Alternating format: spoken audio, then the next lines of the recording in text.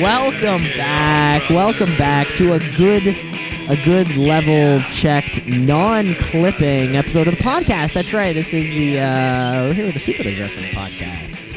This is the only wrestling podcast that you can find online. Anywhere, exclusively. It's hosted by myself, Cameron Osborne. My co-host, Mike the Shoot Shepherd. Brother. Folks, we've got a great show coming up. This is one of those exciting shows where we are in public, in person. Yes, if you can tell the difference or not, I don't know. We don't know. We're trying new microphones. Let us know if you like the new microphones. Here on the show, we got a great show coming up because the Chamber has been eliminated and the road to Mania keeps going on. Yeah. If we can quickly recap last week's show, Beth Phoenix is dead. Yeah, Randy killed her. So Randy Orton killed Beth Phoenix. He took out Edge. He took out Matt Hardy. He took out Beth. I did see a nice post somewhere out there on the wrestling socials where it was just kind of it was something funny like Randy Orton RKOing women since 2003, and it had kind of just like quick compilation of all the women that he has. His so hit list. Steph, Trish Stratus was also up there. The Fabulous Moolah was up there too. Her old ass was getting RKO'd through a fucking thing. And I'm sure there's a couple more. Some other people's wives were missing. Yeah, everyone. I'm sure Linda McMahon was. Maybe Shawn Michaels' wife. All these women are RKO. But we do need to answer to that. We're tuning into the second half of the show, of course. Man on woman violence. We're promoting it. We're promoting it. No, it's not called man on woman violence. It's called intergender wrestling. It's a big difference there. Before we do kick off the show, though, let's take a little walk over to Tweet Town, shall we? It's the tweet of the week. Oh, something got him. The poor Tweety Bird. But we are here. The title is on the line. The Tweet of the Week Championship, as it is and always will be, unless we forget. But not this week, because for the first time ever, I believe, we have a new champion of AEW fame, of the best friends.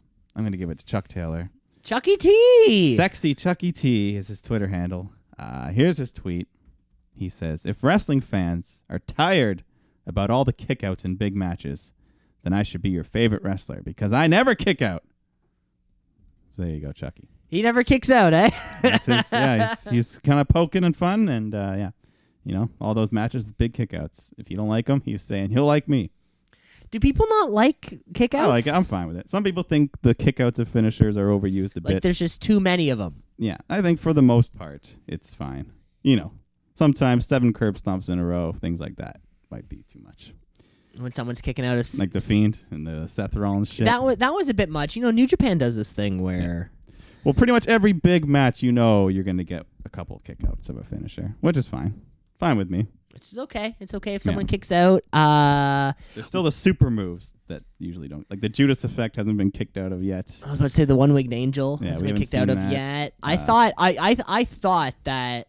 Remember when Hangman Page did that one 2 weeks ago? I thought someone was going to kick... I thought it was one... No. I think Hangman Page did the One-Winged Angel. Yeah, he did his own One-Winged, and I think Matt Jackson kicked out, and you're like, oh, shit. So really only when Kenny gives it gives that allure of... That's the thing. What else is super protected right now?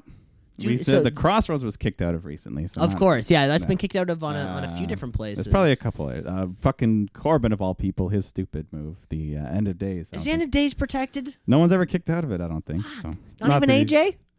I don't think so. He probably flipped out of it. He probably flipped out of it, did something cool. Yeah. The most protected move on the planet, that has to be still out there. I think the Observer gave what's Will Ospreay's finisher? I forget the name of it. I forget the name of it, but I think Will Ospreay did win finishing move of the maneuver of the year. The Black Arrow is supposed to be one of them. Remember that referee fucked up that one thing? I do remember that against Angel. I'll never forget the moment when Pac was possibly... That actually might have been the moment where he was actually mad. Yeah, he looked at him like, what the fuck fuck did you just do? What the fuck did you just do? Aubrey Edwards would not have made that mistake. And anyways, Chucky T, you're the champ. Chucky T, AEW. Yeah, this isn't finisher Tuck. No. This is... But the shooties, we do have the finisher of the year category, so... Of course, it's always in there. It's always in there. It's always relevant. Well, let's keep rolling on with the show, because, of course, we have the Chamber coming up. But before the Chamber, we have this weird event that happens on Fridays. It's blue. Yeah. And it's live, and it's SmackDown. Okay, folks, it's Friday night. It's time for SmackDown Live. It used to be on Tuesday, but then I think it was on Friday before, though. No, wait, they used to film it on a Thursday and then release it. It's just SmackDown Live. That's everything. Those are all the things because, of course, I think the NWO is going to be here on Moment of Bliss because those are two things that need to happen together. Yeah, we still have, I think, some qualifiers for the actual Chamber, which has to happen. But I think we open, maybe? But I think we do open this show with a Moment of Bliss. Yeah, we do. Yeah, Nikki and Alexa, they're out there, and they bring out their guest, the NWO, or at least part of it. We had Kevin Nash, Scott Hall, and Sean Waltman. No Hogan, but yeah, they drop their catchphrases. Bliss talks about their history. Sami Zayn interrupts with Cesaro Nakamura. They just kind of insult them all, and yeah, Strowman comes out. The good guys get the rub. Whatever. Right. That's all it was that quick segment to let us remember that they will be entering the Hall of Fame. Yeah. Hogan will be at the Hall of Fame. He just wasn't there tonight. Later on, yeah, this segment fell flat maybe as a result of these guys aren't going to come out and talk for themselves. This isn't how that works anymore. The only memorable line I got was when Kevin Nash said, "Sammy looks like Seth Rogen after 2 weeks of stomach flu." Kind of does. Yeah, see, I don't even think I remember even that line happening. It didn't land that. I mean, I don't think it probably during all the chirping going on, it just kind of went. Yeah, it did not land that good. But remember, the NWO is going to the Hall of Fame. Yeah. Should be exciting. Which should be very exciting for them. Yeah. And then we got, during the show, more of those glitches. These little glitches. Now, folks at home, of course, the shoot meter flying. Yeah, we're now you said someone last week, Killer Cross. I looked into this guy, recent signing by WWE. Apparently, he's maybe Triple H is super high on him. Somebody is super high on this dude. I watched a few highlights of him. Could be, yeah. I still like that it could be someone. I'm still thinking of someone new, not repackaged. Yeah, I think that'd be better. Yeah, better. Yeah. This Killer Cross guy. Who knows? I don't know of any other new signings or something, any new free agents. I'm not sure anybody like that. Yeah. We get the Otis, Tucker, Mandy, that whole saga. Backstage, Tucker's talking to Otis. Otis goes up to Mandy, and he says, I want to apologize for Valentine's Day. I didn't mean to be late, but I did get a text saying you were going to be late, so I'm sorry. But Mandy's like, Otis, it's just a little too late. A woman doesn't appreciate being stood up like that. So we're just all, oh man, that sucks. Still, yeah. Damn. I think my biggest question is it Sonya or Dolph? Shoot meter. What if it's Tucker after all these days? I hope not. Tucky, no, not Turn Tucky. It on. Yeah. But yeah, I don't think it's. I don't think it is. I don't think it's gonna be. Yeah. But then after that, we got the tag team gauntlet as the main event. Pretty good. The gauntlet matches, it seems like every year before the Chamber, they do this gauntlet. Like last year was the Kofi breakouts. Yeah, the gauntlet. Yeah, it was the gauntlet of all gauntlets, I think. That was the official starting point of Kofi. And I mean, it was the starting point of Kofi Mania. I mean, don't quote me on this. I think our episode was titled "The Gauntlet of All Gauntlets," because of course, and things like that. And the WWE is great at these. Lots of people tag matches. Always have been. Yeah, so this was fun. So New Day, Heavy Machinery. Heavy Machinery eliminate the New Day. Lucha House Party are next. They get eliminated. Then the Usos come out. And then Heavy Machinery gets a surprise win on them, so they're doing good. But, 3 in a row. They're tuckered out. And then Miz and Morrison come out. They do some heel shit. But they get eliminated somehow. I forget what. I don't even remember what happens. The finals come down, of course, to Heavy Machinery versus Ziggler and Rude. Everyone wants to see Otis gets his hand on Dolph. But, Tucky. I don't even. Ziggler gets the blind tag, hits a super kick, gets the win. So him and Rude will enter the chamber last, by definition. This was a fantastic match. To me, this match kind of got a couple things over. This made stars. I mean, so Heavy Machinery has been this fun-loving comedy duo that has been performing in ring to now, and I think like this gauntlet really put them over to me as like these guys are stars in the making. Like we know the Usos are this, we know the New Day are up here, we know Morrison and Miz, of course, are their champions. They're up here. We know how good these guys are. Yeah. And we've been saying this for how long now? Ever since that fucking weird caterpillar thing started, we've been saying that Heavy Machinery is ready to go. And after this gauntlet, they did lose the match, but they're over. People, yeah. They are even Tucker, over. Everyone loves Otis, but Tucker, he can go in the ring. He's doing lots of good moves. So. Yeah, sure. Like both of them, right? All you need is one guy to be over, and then I think just kind of like the other guy's over already, right? Yeah. It's not often the past couple of years that you want to see that you care enough about a team that you want them to win the belts, because the tag titles haven't meant a whole lot, but we want to see them win. And we have this Otis, Ziggler, Mandy thing going on. That's so simple but so entertaining. Yeah. Somehow this is such a better cuck line than if I had to rank cuck stories. Well, it's not, yeah. This is way better than Lana Lashley, which I haven't seen in a few weeks. I'm not sure what's going on there. Trouble in Paradise? I don't know. Maybe AC Dirt has some information about Trouble in Paradise from Bobby Lashley's maybe. I don't know.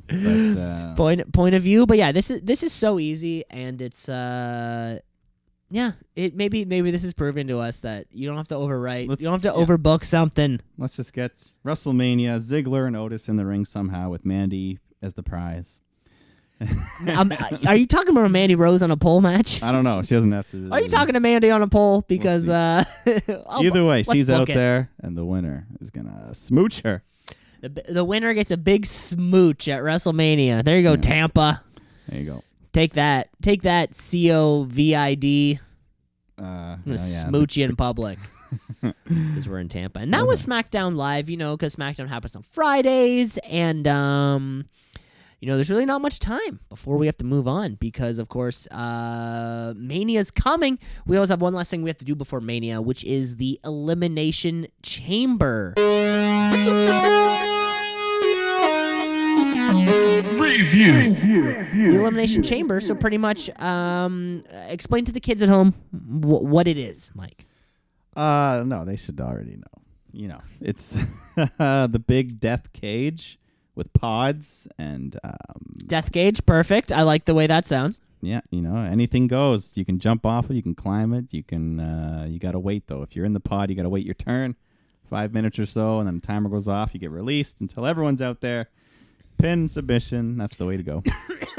Of course, for our German fans at home, you might be thinking of the pay-per-view known as No Escape.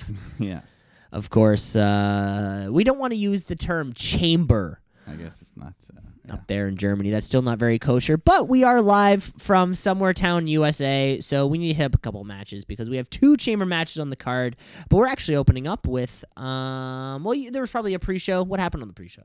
Nothing important. Viking Raiders. So we're actually opening up with Daniel Bryan. For the completionists at home. Of course. Viking Raiders defeated Hawkins and Ryder for no reason. Oh, fantastic. Yes, under 5 minutes. So that was the show does open up, though, with a couple of, if you looked at their photos, oddly same looking. But they're Daniel Bryan and Drew. Hair, bearded look. But they're Daniel Bryan and Drew Gulak. And just this little straight-up singles match has been going for a little while now. Well, the last couple of weeks, Drew's just been in his ear, just bugging him. I gotta say, a hot match to open this up was the show. Fucking great match. It was fantastic. They got the time. They were just doing some back and forth mat wrestling, chains, submissions, reversals, stiff strikes. At one point, they both just have each other wrapped up like in a leg lock, and they're just kicking each other in the head. And you can see fucking Drew Gulak. He's bloody, bruised near the eye. And Daniel Bryan, he was a bit taken back by Drew's talent early on. He rolled out of the ring, typically a heel kind of thing, and just kind of had to collect himself. But and then fucking Yeah, one of the big spots was Daniel Bryan almost dies. That was the scary suplex is probably what you're talking about. Yeah, the big release German suplex, but I think it went exactly how they planned it to. I think. Oh, really? Yeah, I do think. You think they're working us? It was an ugly landing, and it was stiff. But I think it was planned for it to be an ugly landing. Maybe not quite as bad, but I think he wanted the Ibushi style land on your head. Right. Yeah, but so then after that, fucking Drew's working the neck. He hits a big inverted suplex off the top rope again. Another crazy spot. They're just fucking working each other over. Eventually, Bryan gets that label lock applied, and Drew passes out for the submission win. So an excellent match. The crowd loved it. Afterwards, Bryan shakes his hand, puts him over. So hopefully they ride this momentum for Drew because this was a breakout performance for him. It really was. This was a fantastic technical wrestling match. Something old school that everyone can kind of get behind. Yeah. You can sort of see certain wrestling styles in other people that maybe you can understand why a casual fan wouldn't enjoy, or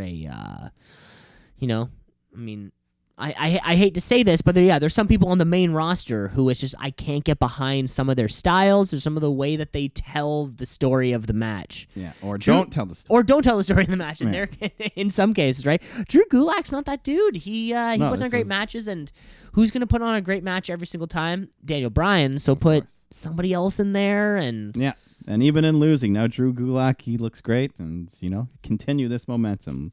Maybe let him have a couple more matches together. Yeah, we'll see. I mean, Daniel Bryan has no. He's got nothing for Mania right now. So. It sort of seems like the entire card is booked already. At least, there's like 8 big matches booked already. There's pretty much a bunch of matches going. I don't know if you heard about this. I didn't notice it during the match at all. But apparently, Bryan's nuts slipped out a couple times. No way. We got a BN. It's been reported. Yeah, I saw some blurred photos and stuff on TMZ and other websites. So I didn't notice it all during the match, though, Brian. But I don't think I saw that. Oh, Jesus Christ. That happened. But great match. Great. It's gonna happen. It's gonna happen. It's gonna happen. Hot opener though. To this, it was just such a hot match. Things just started slipping out. But good match. Let's keep it going. Yeah, what's up next? We get Andrade defending that U.S. title against Humberto Carrillo. A match we've seen recently until that 30-day break. But, they got that chemistry. They're good together. They're in that holding pattern right now until we get our Lucha 4-Way Mania match that you and I have booked. That's what we're booking right now. This is just the teaser to lead up to that. This is just the holdover. So wrestling was good. They hit that one crazy spot where they're both balancing on the top ropes and they hit a Hurricane Rana.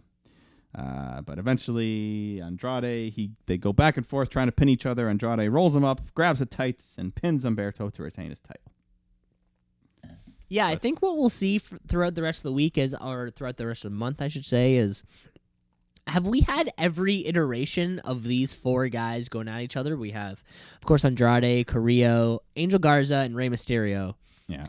I guess all we need is all 4 of them to. That's the Mania match. That's the Mania match. I bet all 4 of them have done all their singles. Yeah. This is where we're going, and it's going to be a barn burner. Yeah, it'll be fun. They'll get like 10, 12 minutes. They'll do a bunch of flippy, fun shit. Hopefully they get more time though, I hope right? So, but it's Mania. I know it's a ladder match, maybe 15, 20 minutes. I think it has to be I think there has to be a stip there. I can't just see a fatal 4-way. I'd love a fucking ladder match because if anything, like Taker and Styles is going to go 2 minutes. 2 minutes. 2 minutes? 5 minutes? Okay, well, we don't have our over-under cards, of course. We'll our WrestleMania 35 pre-show, we had our prop bets. They'll be back. In some specific categories, which I certainly don't remember. I'm going to have to listen back to that show to hear what some of the specific betting categories. I think there was one that was like Undertaker's entrance length. Yeah. Start to done. So like that's certainly something we'll have to bet on again. We'll but I want to see this match go for 20. It could. Depends on where it is and what kind of match, what kind of stiff. They might go for 20 on the pre-show. See, my worry is that they're going to give like Edge Orton 26. Well, it might be okay though. Like remember last year? Remember last year how Triple H Batista wasn't it shorter than we thought it would be? I think we over. Oh, I think we did overshoot that one. We were surprised. Like, that was actually not bad. It was shit. Maybe I'm just being pessimistic. We're like 25, and then it was like 18. Maybe it was that. Yeah. I remember there was a match that. Yeah. For the last year, ended up being a pretty good Mania. Things. Oh yeah. For the most part. I think everyone we wanted to win. Yeah, nearly everything went well. Yeah. We were pretty happy by the end of it. Yeah. We're moving on with the show here though because it's the Elimination Chamber. It's actually the first Elimination Chamber match, the men's SmackDown Tag Title Chamber. Yes. Yeah. So right away we find the women are getting the main event. Yeah. Right away. Pretty much. We're that's what we're getting. But okay, so the teams involved that we have here are. So we have the Usos. Yes. Miz and Morrison, the tag champs. Of course, they're defending right here. We have the New Day. We have Lucha House Party, Heavy Machinery, and Dolph Ziggler and Robert Roode, who I guess are just like Rudolph. Yeah. And great. They get we already know that they will be the last to enter the chamber. And they will be the last ones, yeah, because on SmackDown a couple days before, they got it. I don't know if you noticed, Grand Metalik during his entrance and I guess the rest of the match, he had a Jushin Thunder Liger inspired outfit. Oh, I did not. I thought it looked great. Oh, that's cool. Slight alter to his look, and now with his hair sticking out of his mask, and this whole match was kind of a bit of a nice showcase for the Lucha House Party. They had a lot of moments to shine, guys flipping off of stuff. Yeah. They started the match though with the Usos and the New Day, the classic rivalry, which was great. I think, did you notice the New Day had like a color by numbers outfit on? I like that. Yeah, that was fun. So they're slugging it out. Then the Lucha House Party is the first team released from their pod, and they went right to work. The MVPs of the match, I would say. You know, they're doing springboards, moonsaults, climbing up the cage, on top of the pods. The first thing, Dorado jumps off the pod, hits a big crossbody. Then Metalik does a flip off the pod. Then Miz and Morrison are brought in next. And then at one point, Morrison's on the top rope. Metalik's on the pod again. He jumps off, hits a Hurricane Rana off the top, on the floor. They're going nuts. And then Heavy Machinery comes out. They start running wild. Otis hits his Caterpillar. Crowd's loving them. But as everyone's brawling in the ring, Lince Dorado sneaks off, climbs up the fucking cage to the roof, and then he starts swinging and hits a fucking shooting star press on the way to the ground. He falls onto the crowd. Crazy shit. That was cool. That was fun. He could have died. I mean, I guess he could have died. I definitely wasn't expecting that. I don't think I've ever seen somebody. It. I don't think I've seen anybody climb. Has anybody else climbed to the?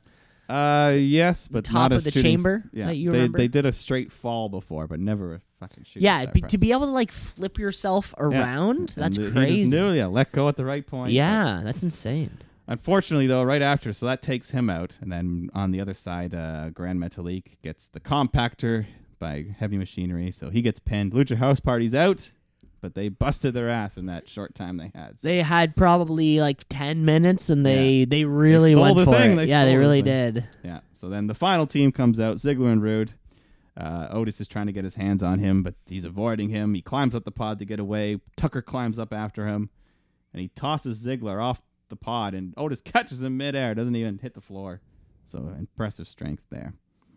And then Tucker himself does a fucking flipping senton off the thing, so he looked good. Everyone loved it. Everyone's hot. I did like that Tucker. I mean, well, it was probably like 12 feet up. Yeah, it's a like good jump. Like he can flip in he's 12 feet. You know, he's a quick dude. He's limber. He's agile. Yeah. So everyone's loving Heavy Machinery. Otis is beating on Ziggler. He finally gets his hands on him.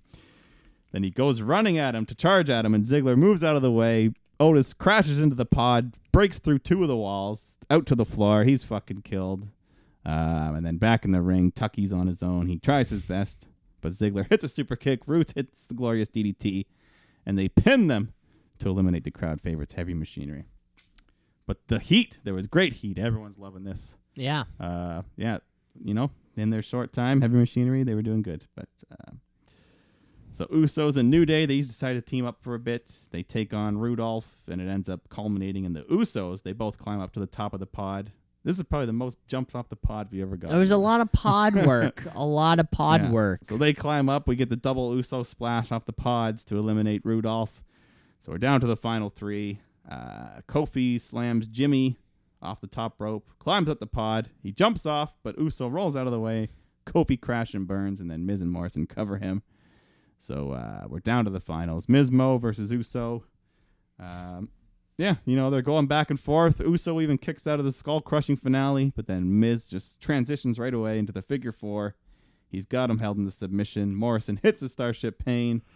Jay breaks it up, but then they kind of do a double pin where Miz has him pinned. Morrison does a jackknife, and Miz puts his feet on the ropes, and they get the 3 count to retain their titles. And, great match. Lots of fun. In a fantastic match, 2 amazing matches. And that's it. When we see because the Elimination Chamber only happens the one time, you want to see them use the chamber. Yeah. Like if there's a Hell in a Cell and somebody is not either jumping off of the top or fighting on the top, I'm disappointed because that's I've waited this whole time for the cell. Yeah. You better use it. Yeah, they used everything. We had the pods crash, jump off the pods, climb in the cage. Yeah, this was fun. A lot of fun. Yeah, it was a lot of fun in a match, and everybody looked good. And Heavy Machinery getting eliminated super early, which is just really halfway through. Sucked. We would have loved to have them do a Kofi type run. Or once they got eliminated, I was kind of thinking that Ziggler and Rude were going to win the titles, and then that sets up your Mania match there, Heavy Machinery. Because who's going to challenge? Heavy Machinery can take on Miz and Morrison, but the Ziggler feud is what. Yeah, I'm worried that and of course because just because they're tag matches, does this become a pre-show match? I don't know. Yeah, because one of the tag this is the hotter of the two. One of the tag teams has to be on the pre-show. Yeah, I would rather it be the Street Profits. Or maybe have this tag scene doing its own thing, but we still somehow get the Ziggler Otis showdown. Yeah. Either way, that's what we that is what we need. With Mandy on the line. The Mandy Rose on a pole match, right? Mandy Rose on a forklift? Yeah. Okay, what's up next? AJ Styles taking on Aleister Black in a no disqualification match. So obviously. Well, yes. Well, it's no DQ, so it's allowed. But at least we get a proper match, proper length match this time. There's some shenanigans, but it had a finish. AJ spends the match working over Black's leg, trying to eliminate that black mass. We got the kendo sticks, the chairs, Meteora through a table. At one point, AJ picks him up, teases the tombstone. He doesn't hit it, but I wish he did hit it. That would have been nice. That would have been cool. But we all know people were chanting Undertaker during the match. They had a feeling something was going to happen. So Aleister Black, he's ready to hit that black mass, and then Gallows and Anderson, they finally interfere. But it's no DQ, so it's allowed. He does his best to fend him off.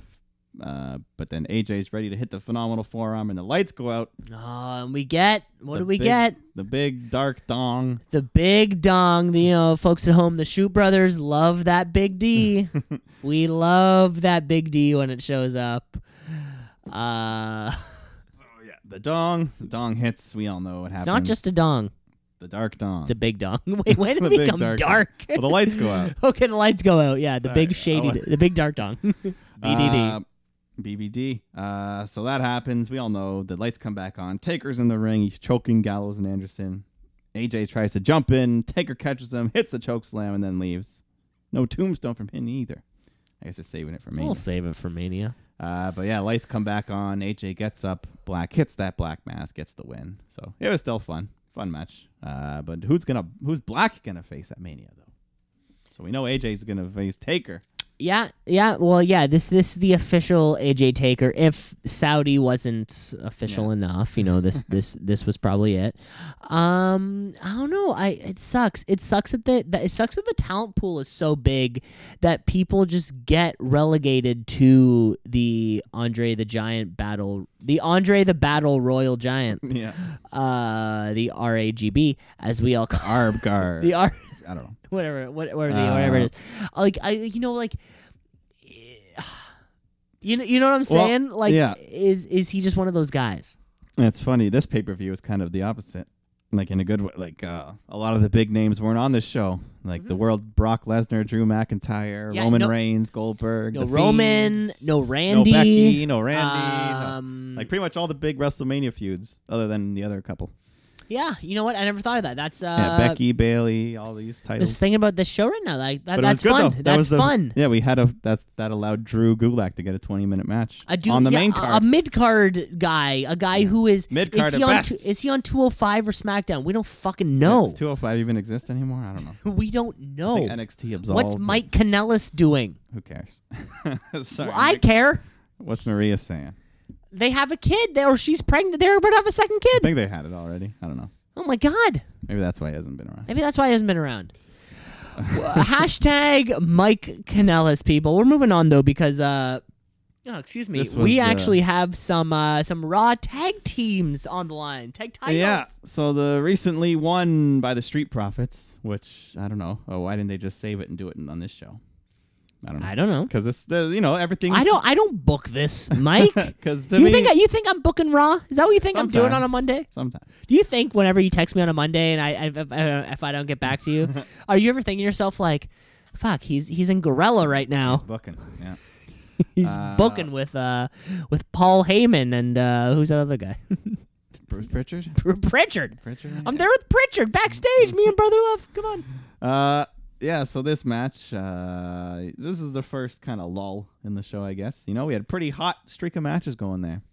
This wasn't even that bad. It was just, couldn't keep up with the fun we were having. So, but yeah, like I said, they should have, if they were going to do this on the pay-per-view, they should have just saved the title change, let the pay-per-view crowd see the Street Profits win, which they win anyways. AOP tries to interfere. Vikings come out, even the score. Street Profits hit their big frog splash thing, get the win. People hold some cups up. Yeah, I guess I wonder, like, this show didn't feel long.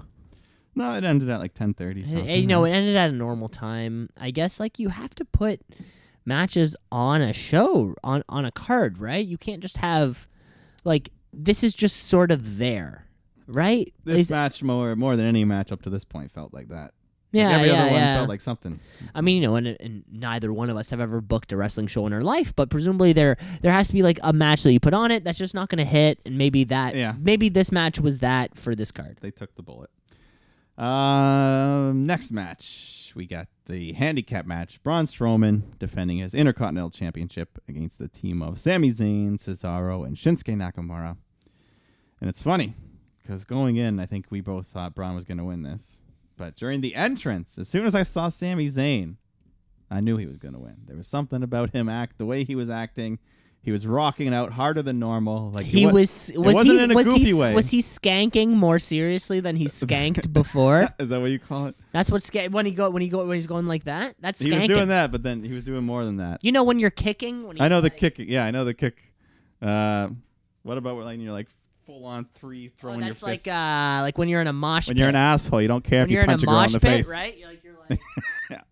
But either way, like the way he was rocking out, he wasn't being goofy. He was super passionate. There was no sarcasm to it. He was fired up. I could tell he was fired up because he has never won a title on the main roster, and the emotion, it was real. So, and the booking of the match was basically Braun just trying to chase Sami around. He keeps tagging out. But eventually, the 3-on-1 is too much for Braun. They hit their double suplex haluva kick combo, and Sami Zayn pins Braun to get the win and his first title on the main roster. Which is crazy for a few reasons. Yeah. One, Sami Zayn, first title won on the main roster. Of course, he was former NXT champion. Secondly, Mike, just last week, you and I were talking about if you sim a handicap match in 2K. Yeah. Who wins the actual belt and it's whoever pins it, and then like it actually happened. It happened, yeah. Which I thought was weird. It almost never does. It almost never does, right? Which is weird. It was fun. Yeah, it was fun to see, and I'm happy for Sami. But yeah. So is this okay? So of course, we're still going to WrestleMania. Anytime a title changes hands so close to WrestleMania, you're left wondering what's going to happen to the belt. Like, is this a way to get it off Braun to move on, or is this a way to set up a multi-man match, or is this going to be a 1-on-3 handicap match? And it's actually the same thing. Same thing, but it's really Braun taking on these other three guys. Yeah. Like, so now the other guys could lose the title for Sami. You know what I'm saying? Yeah, it's they could do that. Or is this? We always have our leading up to Mania Braun push Yeah. And then it fizzles. Well, last year was with the Saturday Night Live guys, remember? So is that just this year's that, and then Braun Strowman will win the Battle of the Royal Andre Giant? Well, didn't he win that last year? Oh, he go 2 for baby. Well, I guess so. If someone's never going to have a real program, that's going to be the type of shit you're going to get thrown into. You're going to get thrown into the 50-man Royal Rumble win. Remember, that's something marked by. Belt. He still got it somewhere. He still has that weird ass green belt somewhere in his fucking place. I don't know. I don't know. I don't really care what Braun doesn't mean you though. Yeah, never been been the biggest Braun fan personally, but it always just seems like he's never gonna hit that level. He's never really gonna get there, just the way that he's booked.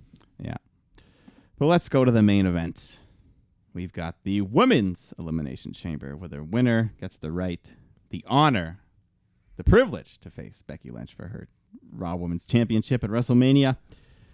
So we got Natalya, Ruby Riott, Sarah Logan, Liv Morgan, Asuka, and Shayna Baszler in the chamber. We start off with Ruby and Natalya. So at least we get a little bit of wrestling out of this match. So Ruby and Natty, they're going at it for a bit. Sarah Logan's the next one out. She climbs up the pod. She hits a big crossbody off the top. And on the way down, it looks like she kneed Natty right in the head or something. Didn't look good. Yeah, Natalya really did a lot of work in this for match. her short time that she had, yeah. So they had to get their work in while they could, because Shayna Baszler's out next, and she doesn't fuck around. She hits a Dominator, followed by a big knee strike, and then locks in the Kirifuda clutch, forcing Sarah Logan to tap out, which is like this new go-to combo she has, where she does the move, the knee, the Kirifuda clutch. So Logan's Make out. it a little more exciting. Yeah, so she does the exact same combo onto Ruby, locks in the clutch, another quick tap out. So she's 2 for 2. And then she goes after Natty. Natty tries to fight back, but then she gets locked into the clutch. So she taps out. 3 quick eliminations. Shayna's all alone in the ring. And she just has to wait for the clock to wind down.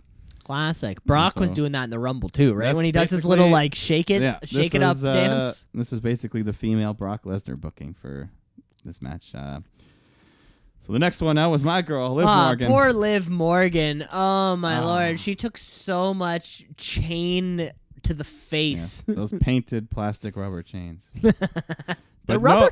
No, I believe they are painted. What? I think so. But it sounds so real. Well, the fucking bump she took into the pod was pretty real. That was Shayna pretty was real. Boom, the slam. And Liv even Morgan her, was getting thrown around all over she got tossed the place. around. So oh, my God. I would have liked to see her win the match, but I didn't expect it. So she got beat, as I expected. So she's out. Shayna's got to wait a few more minutes for the last entrant to come out. Asuka, who actually does get a couple moves in. She even gets the Asuka lock applied at one point for a big pop, because it's basically the same move as the Kirifuda clutch. But she's a heel, but the crowd loved her. They were treating Asuka as the babyface. She was the last hope. But Shayna fights back. She hits that Dominator knee. Kirifuda clutch combo again. And Asuka passes out. Shayna gets the clean sweep in the most dominant Elimination Chamber performance ever. I don't think. I mean, even a few years ago, Braun eliminated all but one. Yeah, I think he did lose in the end. Yeah. So did Asuka and Shayna go for it for that NXT title? I thought Asuka had to relinquish. Yeah, she got injured. Right. So these are 2 of the strongest women, not only on NXT but on the strongest booked. Yeah, basically strongest booked people in the WWE. I love it when that happens too. I feel like that can only happen with 2 heels, where if there's 2 faces in a match, or in a gauntlet elimination style thing where it comes down to it, only 2 heels can play that same card. If 2 faces are doing it, you have no one to boo, but you can always find someone to cheer for, especially when it's fucking Asuka, right? Yeah, people already kind of like her. But once they default and they're gonna cheer her, and she got the crowd. It was fun. I love Becky Lynch. I would love to see Becky slay the Beast, but that would be fun. Because if they booked Shayna very strong here, she's going in. Of course. If the goal of this was to make Shayna Baszler look like the most dangerous person in the WWE right now, like you just fucking achieved that. I'm pretty sure, right? And we knew this was going to happen as soon as expected. As soon as Shayna moved over to the main roster. Of course, she lost the title at just I don't fucking remember. Weekly show. It wasn't at a takeover. It was just a weekly show. Yeah, of course, as soon as we knew when she lost that this would eventually be coming, this is exactly the way that Shayna should be booked on the main roster. I mean, who knows if Vince is high on her right now. Of course, we know Hunter. Hunter was Team Shayna. Yeah, and I like that they've, because not everyone had watched NXT. And, now they've established that combo. When Shayna hits that move and goes for that big knee, that Kirifuda clutch is coming. So what if they lock that in and Becky gets out at Mania, crowd's going to be going nuts. Now, it's funny that what did you call it? Kirifuda? Kirifuda clutch. That's I thought it was Kirakuda. No. Kirifuda. What's Samoa Joe been doing this whole time? Coquina. The Coquina clutch. But it's funny. They all are basically the same move with very slight, like the Oscar lock. Yeah, like they're all like the same thing, it's like right? A choke and then they wrap their leg around. It's the Coquina and the Kirifuda. Coquina, yeah, that's the word I've been looking for, right? Yeah. See, that's what's way easier when you're watching. If you're watching ever. Like UFC or real fighting, because they have the same names for everything. It's not specific to a person. The guys don't invent their own. This is the the Ortiz drop. This is my own thing. Yeah. I guess technically you can name if you invented the submission hold, you're allowed to name it. I guess so. It's the Walls of Jericho, right? It's not just a Boston Crab. He likes to think.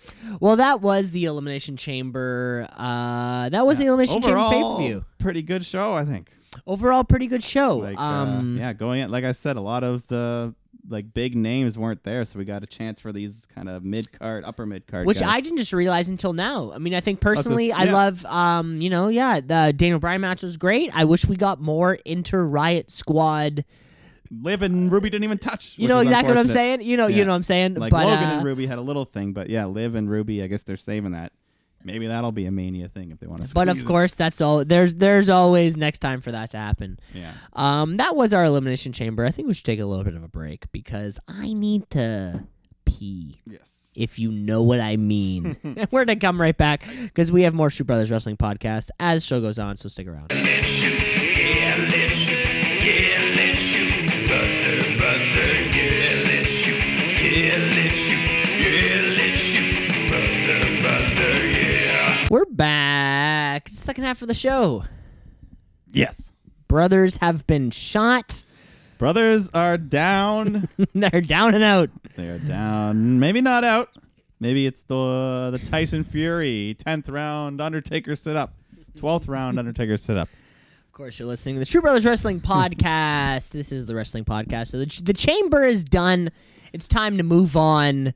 It is time to move on to something that we do hold near and dear to us, which is, of course, our trivia. Trivia. Woo!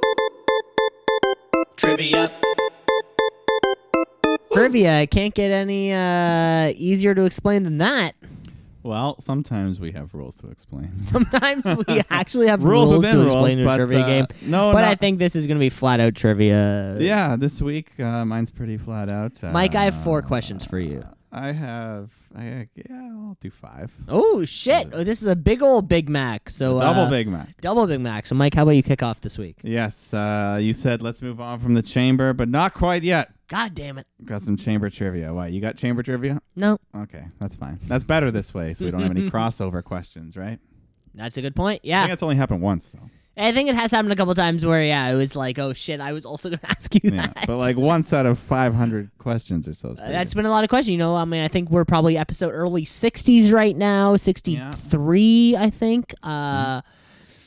If there's an average of 8 questions a thing, that's 8 times 33, which of course I'm really good at math, and of course I know that 8 times 33 because I'm really good at math. I know that's approximately 504. Yeah, so as I said, around 500. So let's start with 505. Woo! So Elimination Chamber. Okay, we're going to start maybe simple. If you know it, it's simple. Mm-hmm. So who won the first ever Elimination Chamber? Ah, shit. I know this only because I think I've Wikipedia'd. Yes. Searched this. And there's a follow-up if you can and then found the answer. I want to say the answer is Shawn Michaels. That would be a right answer. I Thought so. For bonus point, can you tell me the pay-per-view it was at? Ah, shit. It wasn't called Elimination Chamber. I want to say it was No Way Out. No. So Shit. they did have chamber matches at No Way Out, but the first ever one was at Survivor Series. Survivor Series. Early 2000s. Yeah, early 2003, something like that. But yeah, you knew the Sean. You had the thing right, so there you go. What do you got? Mike, I do have a question for you here. Okay. Well, I hope you have 4 questions. I actually have 4 questions for you. We're going to kick off with one. These are all the Dead Man's Back. The big old dong that we love has come back. Of course, he's taking on AJ Styles at WrestleMania, so these are going to be some Undertaker-themed questions for you. I'm ready. Of course, you're ready. Our very first question, Undertaker has won 4 PWI matches of the year in 98, 99, 2010, and 2012. Okay. 98, 99? 98, 99. I'm surprised. Oh, wait. Maybe my math. Okay, yeah, anyways. Okay. Well, so what I'm going to say for you here, so he won the PWI for Match of the Year for his match with Mankind. Yes. At King of the Ring. I was gonna. So I don't have to name the matches. No. I'm gonna present information to you, and you're gonna present information back to me. Okay. Well, I was gonna say. He also won. First of all, I was surprised that the Shawn Michaels Undertaker one wasn't on. Well, I was just about to say he also won PWI for Mania match, or for the Shawn Michaels match, and Mania 25 and 26. But wasn't? Oh, sorry. I meant the Hell in a Cell, the first Hell in a Cell match.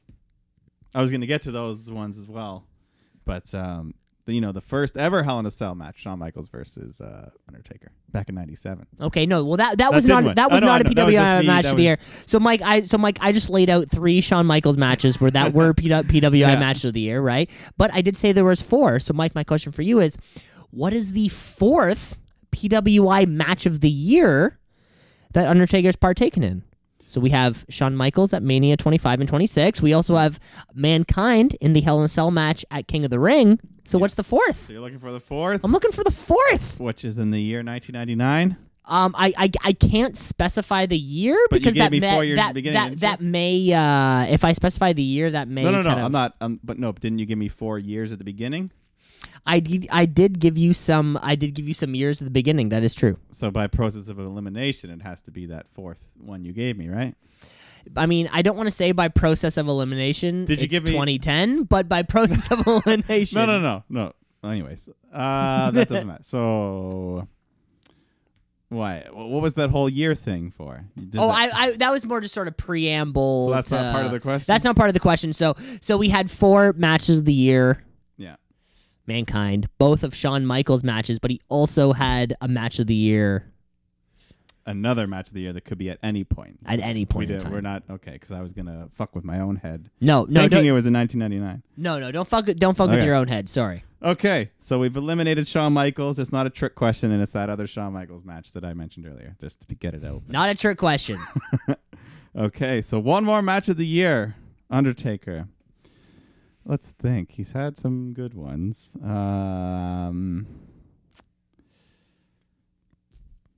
Shawn Michaels is off the table. Mankind's off the table. Maybe Triple H. Match of the year, Undertaker. Match of the year, though. Yeah, he doesn't fight all the time. And he doesn't even fight all the time. You know what? I'll switch it. I'm going to go with a bit of a wild card guess and say Undertaker versus Kurt Angle from, I don't know exactly which, No Way Out.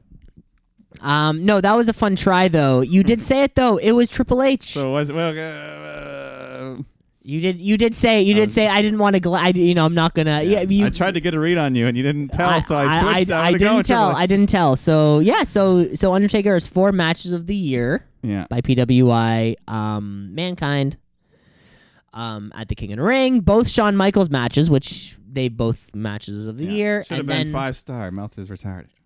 And then this Triple H match, which I didn't even know existed. Which one is it? The one where 28. Yeah, 28. 28. That's yeah, a good one. With Hell in a Cell with Shawn Michaels as a special ref. Yeah, no, that's the thing. I didn't even know this match. It's a great match. It is a great match. That was where I thought Undertaker should have retired. It was the streak was 20-0. They had a hell of a match. It was called the end of an era. You know, at the end, him, Michaels, and Triple H did the big curtain call. They should have ended his career there. You know what? I've never seen this. It was perfect. And, you know, there's CM Punk and Jericho, and then Rock Cena. It was a fun Mania. But, yes, let's move on. More Elimination Chamber trivia. This one might be too easy, I hope. Oh, shit.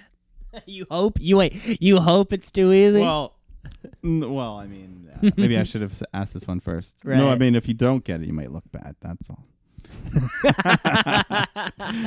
So, okay. WWE Trivia. Elimination Chamber. Which championship belt had its debut in the Elimination Chamber? Oh, shit. That's a good question. Shit, you know what? I really don't know this answer. My kind of heart goes with the big gold belt, the WCW belt, as my that's gonna be my answer. That's just what my heart tells me. Your heart, you should have gone with your brain because this only happened about a year ago. Wait, what? The tag team, women's tag titles, debuted in the Elimination Chamber. Oh shit! Sorry, I heard the question wrong. I would say, which championship belt debuted in the Elimination Chamber? So, like, it was fought for the first time. Yep. You know, so folks. You're saying, I see. I gotta call that me. I thought I heard the question as which belt was debuted in the chamber, and you were correct on that end. I understand what you were going with. Shit. No. No, but I understand exactly how you interpreted it. What belt was fought for in that chamber? Interpreted it. Yes, but I was going for which. Yeah, well, last year. So what? It was It was our first episode. It was Iconics. Yeah. We had Bliss. No, wait, Bliss Cross didn't exist yet. Bliss Cross didn't even exist yet. I think we Bliss had a partner though. I can't remember. We had Iconics, Boss Hug, Fire Desire, Naomi and Carmella, and then a fifth team that did comprise of people. Natalia and something. Maybe Natalia and somebody. But it was a good match. Yeah, right. I forgot about that. Yeah, and that was just last year. That was a year ago. Oh my God, it's been such a long year. It's been such a long year. It's been a busy year. It's been a busy year. That's what it is. AEW really threw shit off. Yeah, but in a good way. All right. Okay, Mike. So this is a bit of a two-parter. This is a bit of a two-part question. That's fine. Of course, we all know about the streak. Mm-hmm. Undertaker streak. You know, he went 21 and before losing to Brock Lesnar at WrestleMania something, and then of course a couple years later he lost to Roman. Yeah. Again for some reason. But two-part question, Mike, did he go 21 wins in 21 years? No. Okay, so if so, Mike, how many WrestleManias did Undertaker miss in that time? It's not that many, but I can't think. So how many did he miss in the span of his streak? Not how many overall, right? In the span of his streak. I'm going to say he only missed 2. Mike, that is the correct answer. WrestleMania 10 and WrestleMania 2000. Okay. He was not a part of. I couldn't really find out why. Injury, maybe? Probably. I think 2000 was his transition from, like, normal Undertaker to the biker. To Fred Durst Undertaker. Yeah. So, he was injured, though, at the other point. WrestleMania 10 was a long time ago. But there we go. Mid-90s, yeah. Yeah. All right. Next chamber-related question. Who won the only ECW World Championship Elimination Chamber match? Fuck. ECW. I mean, it was WWE ECW. It was, yeah. So, like, it's like the 2006 rebrand kind of thing. Oh, shit. Whoever held that belt? You know what? So the guys that, like, come to mind for me, obviously, like RVD and like Bobby Lashley comes to mind for me in terms of that, like, that belt. I think he definitely had the ECW belt at one point. I can totally see him with it and like a photo of him with it. And do I want to say Bobby Lashley? I've never said that, I think, on this show. Have I ever wanted to choose Bobby Lashley to be the name I associate with that belt?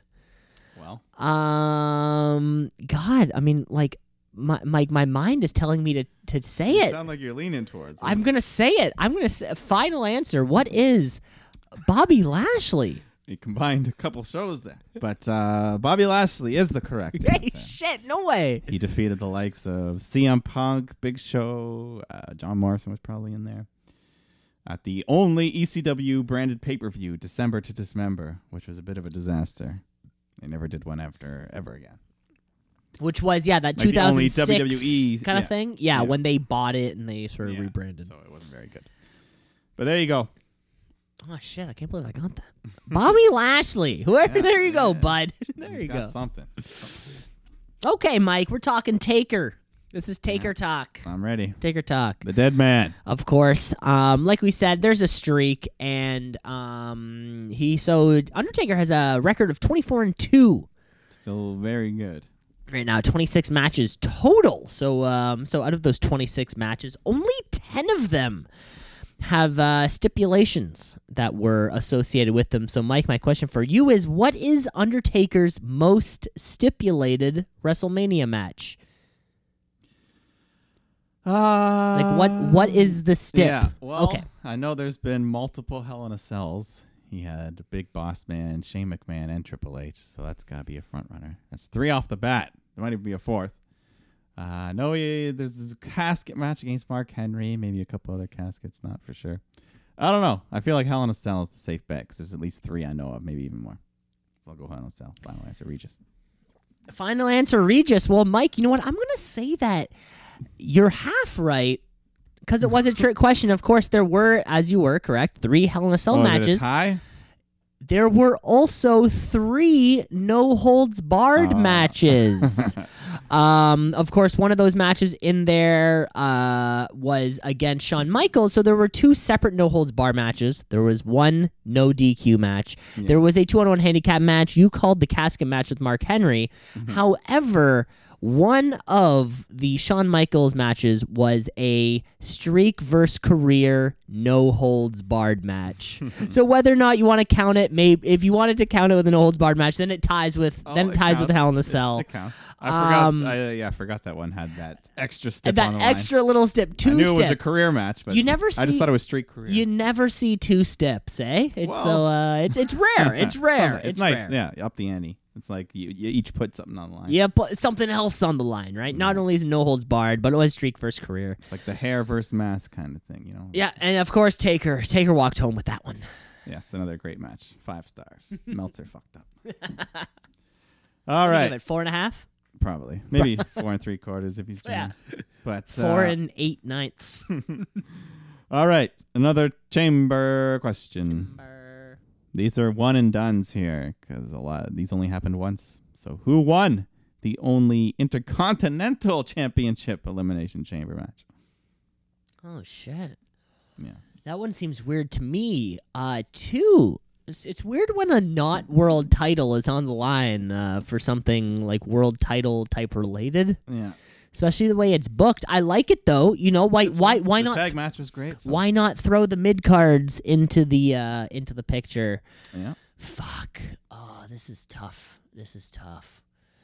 My first guess was Kofi, just because maybe I'm picturing Kofi being good at the Chamber and him holding the IC title. Maybe that's just kind of like what I picture in my mind. I mean, odds would say The Miz is the answer, just statistically, because he's won based on the numbers. Yeah. No, I'm going for it. I'm saying Kofi Kingston. It was actually Ryback. Ryback. And I think that was his only title win in WWE. No shit, so eh? Bit of a surprise, yeah. A brick shithouse like Ryback. That dude, and he's only winning 1 fucking title? Yeah, but there you go.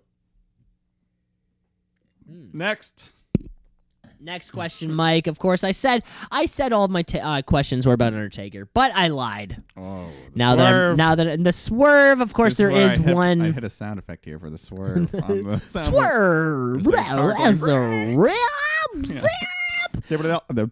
We just. That was a pretty good. That was a great sound effect. Great sound bite. Yeah.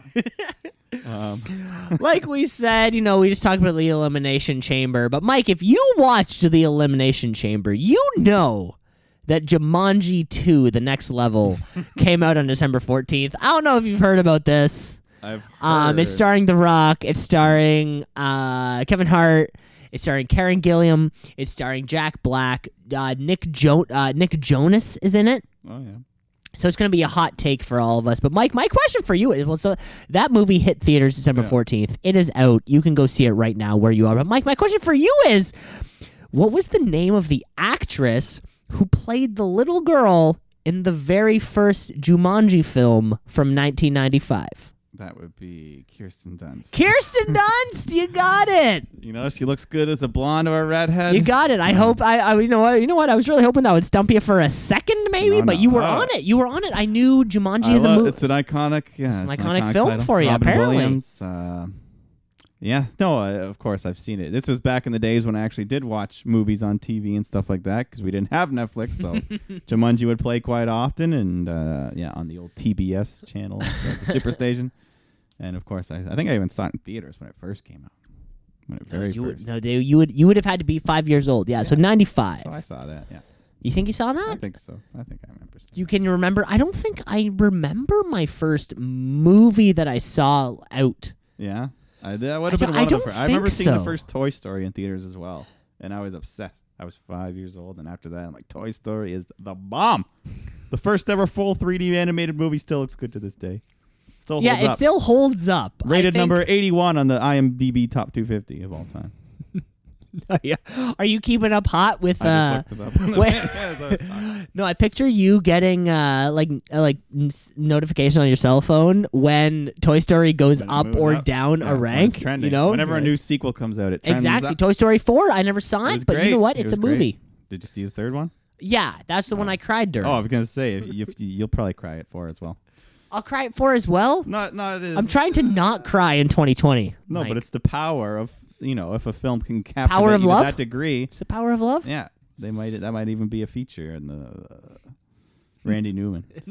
Is Randy Newman still doing the who's Randy the Newman's soundtrack? The right name, right? Who's Randy Travis? That's a country singer. Right? That's a totally different person. Randy Newman who sings "You Got a Friend in Me." So is he still doing the music for Toy Story 4? They at least okay, good. At one point in the film they play "You Got a Friend in Me." And thank God. Thank God. Because it doesn't happen until like halfway through. And then I love that little nostalgia bump. Oh yeah. It's like when Undertaker comes back, but AJ Styles could be in a totally legit program. Yeah.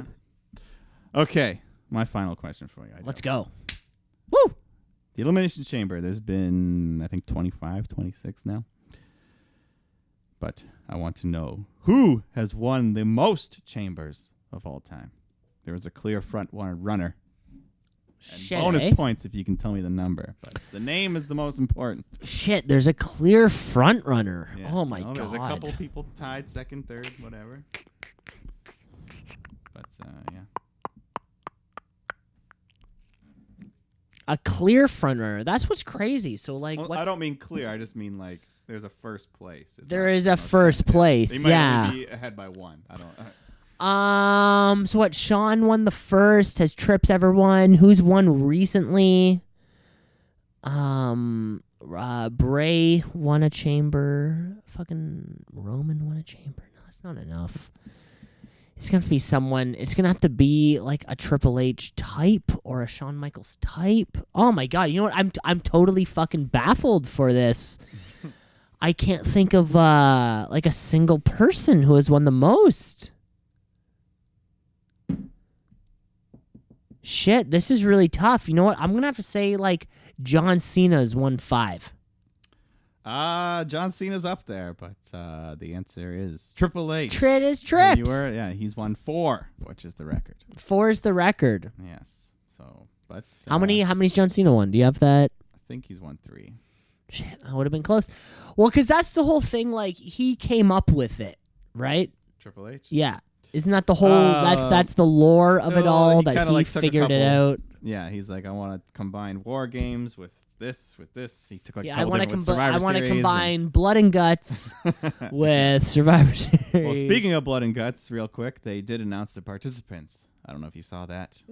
And it was kind of as I speculated, we are getting the Inner Circle versus the Elite members. Versus the Elite, which is what we probably should be doing. I mean, it's the first big of a stipulation kind of thing by AEW. I mean, they had Bash at the Beach, they had other stuff, but well, I mean, we just had our first cage match, right? But this is War Games. This is different. We know, and there is a certain precedent set by War Games, just even the last 3 years. The name is Blood and Guts. Well, we're going to get some Blood and Guts. There is a certain precedent when you put two rings beside each other with a big cage around it, right? Like, I mean, the last 3 War Games matches, although they have been not successful for the Undisputed Era, they have been incredible for the viewer, for everything else, right? So there is a certain precedent. So if you want to have a good match, what are you going to do? You're going to put Kenny Omega, Cody Rhodes, the Young Bucks, Adam Page. You're gonna take Chris Jericho. You're gonna take all these people, and that's awesome. That's gonna get the entire second half of the show. What I'm really only worried about, and it's something we talked about like not too long ago, where it was what was the match where there was no commercial breaks? There recently, like a couple weeks ago on Dynamite. Was it the Iron Man match? It may have been that, and something like I'm going to call it War Games. I'm sorry. I'm going to call it War Games. We all know. They even say it in the commercials, like, it's war. It's war. You know the rest. Yeah, you know what we're talking about. Something like a War Games match, maybe in some cases needs 30 to 45 minutes, right? Like, needs that amount of time. Blood and Guts. To really tell that sort of story, right? So my only fear, I know we're a couple weeks away, my only fear is that commercial breaks really hamper what it could be, because also for the viewer, I mean, even if you're watching on the fucking television, it goes to the small picture. Like it is more difficult to see. And I will admit, some of those commercials do their job and they distract me, so I have to rewind a second. So stupid commercials. So next thing, I'm thinking, I want some Popeyes. Well, no, because they're all American deals. We can't get deals like that. We can't even get. It's like 99 cents, 12-piece chicken. 12 pieces for 99 cents. That's why you see these videos of people rioting at Popeyes and stuff. Like truly. I mean, yeah, we are a few weeks away from that. Like the best thing that could happen is how does Tony Khan walk into TNT and be like, "Hey, can you give us no commercials for 45 minutes straight? Front load the first Start half. the show." Or maybe like whatever the fuck you have to do. You know what I'm saying? Yeah. Well, they did. I mean, every once in a while, they did have, like years ago, they were doing the gimmick on Raw where they would have a guest host for the week. And one week it was Donald Trump. And his gimmick was commercial-free Raw. I'm spending the money. So you had a whole Raw, no commercials for that week. Really? So if they wanted to, I'm sure they could. Tony Khan could just foot the bill. And he came through with his promise. And this was back in the 2-hour Raw day, so it wasn't so bad. Right. I remember. Of course, I wasn't in the world then, but I do remember a clip of Jeremy Piven. Yeah, there's calling he it. hosted one. Bob Barker hosted one. And he called it like not. He called something. The wrong word. Yeah, he like fucked up. Like he called it like Summerfest instead of SummerSlam. Instead of SummerSlam, yeah. So like, is everybody ready for Summerfest? And people are just like, yeah, it was something like that. Woohoo! Jeremy Piven. Yeah, the hair plug king. He wears hair plugs? I think he's got some plugs. Oh shit, man! I never watched. What's that show called? Entourage. I never watched Entourage. My most Jeremy Piven, I guess, old school is what my favorite role of his. Right. That Dick Dean. Old school, good old movie. But that was our trivia. That was all the questions that we have. I think that's all the questions you have. Yeah, that was everything. That's all I got. Yeah, let's hope you like those little chamber questions. Moving on. That was questions. And the film talk. I like the film. And a little bit of film talk. You know what? When I saw every time a WWE, they did hammer home. There was every time a pay-per-view happens, they hammer home one thing. Sometimes it's like Reese cups. Yeah. Sometimes it's. Well, a few weeks ago, what was it? AEW had the hot ones. They kept. Wasn't that 1 week? But I like hot ones. It's different. So if you like the product, it's okay. Exactly.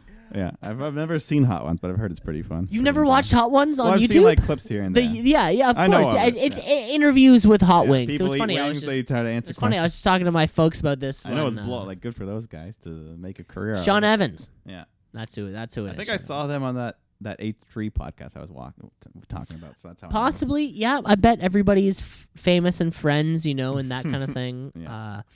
Yeah, and that was our trivia. You know what? The chamber's done, and we have to move on to Monday Night Raw because the road to WrestleMania is going. So and Randy Orton has to beat up some fucking senior citizens. So it is Monday Night Raw. Let's get raw.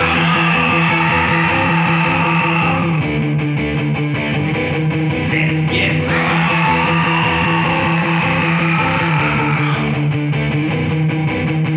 We're live from somewhere town, USA, baby. Yeah, and the man, Becky Lynch, comes out to start the show.